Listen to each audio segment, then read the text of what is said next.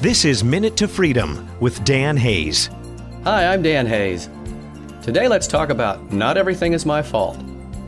Have you ever felt like you're responsible for everything that happens? Whatever is going on, somehow it is your fault. You are to blame.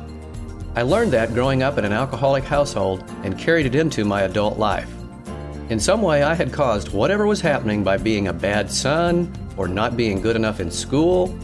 When my dad was angry and drunk, I never realized it might be because of his job or his life.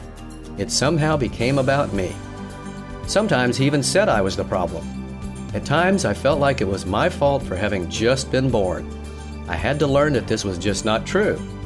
Everything wasn't my fault, which also meant I had to stop apologizing for all the events in my adult world. Thanks for listening. Minute to Freedom with author and speaker Dan Hayes. MinuteToFreedom.com.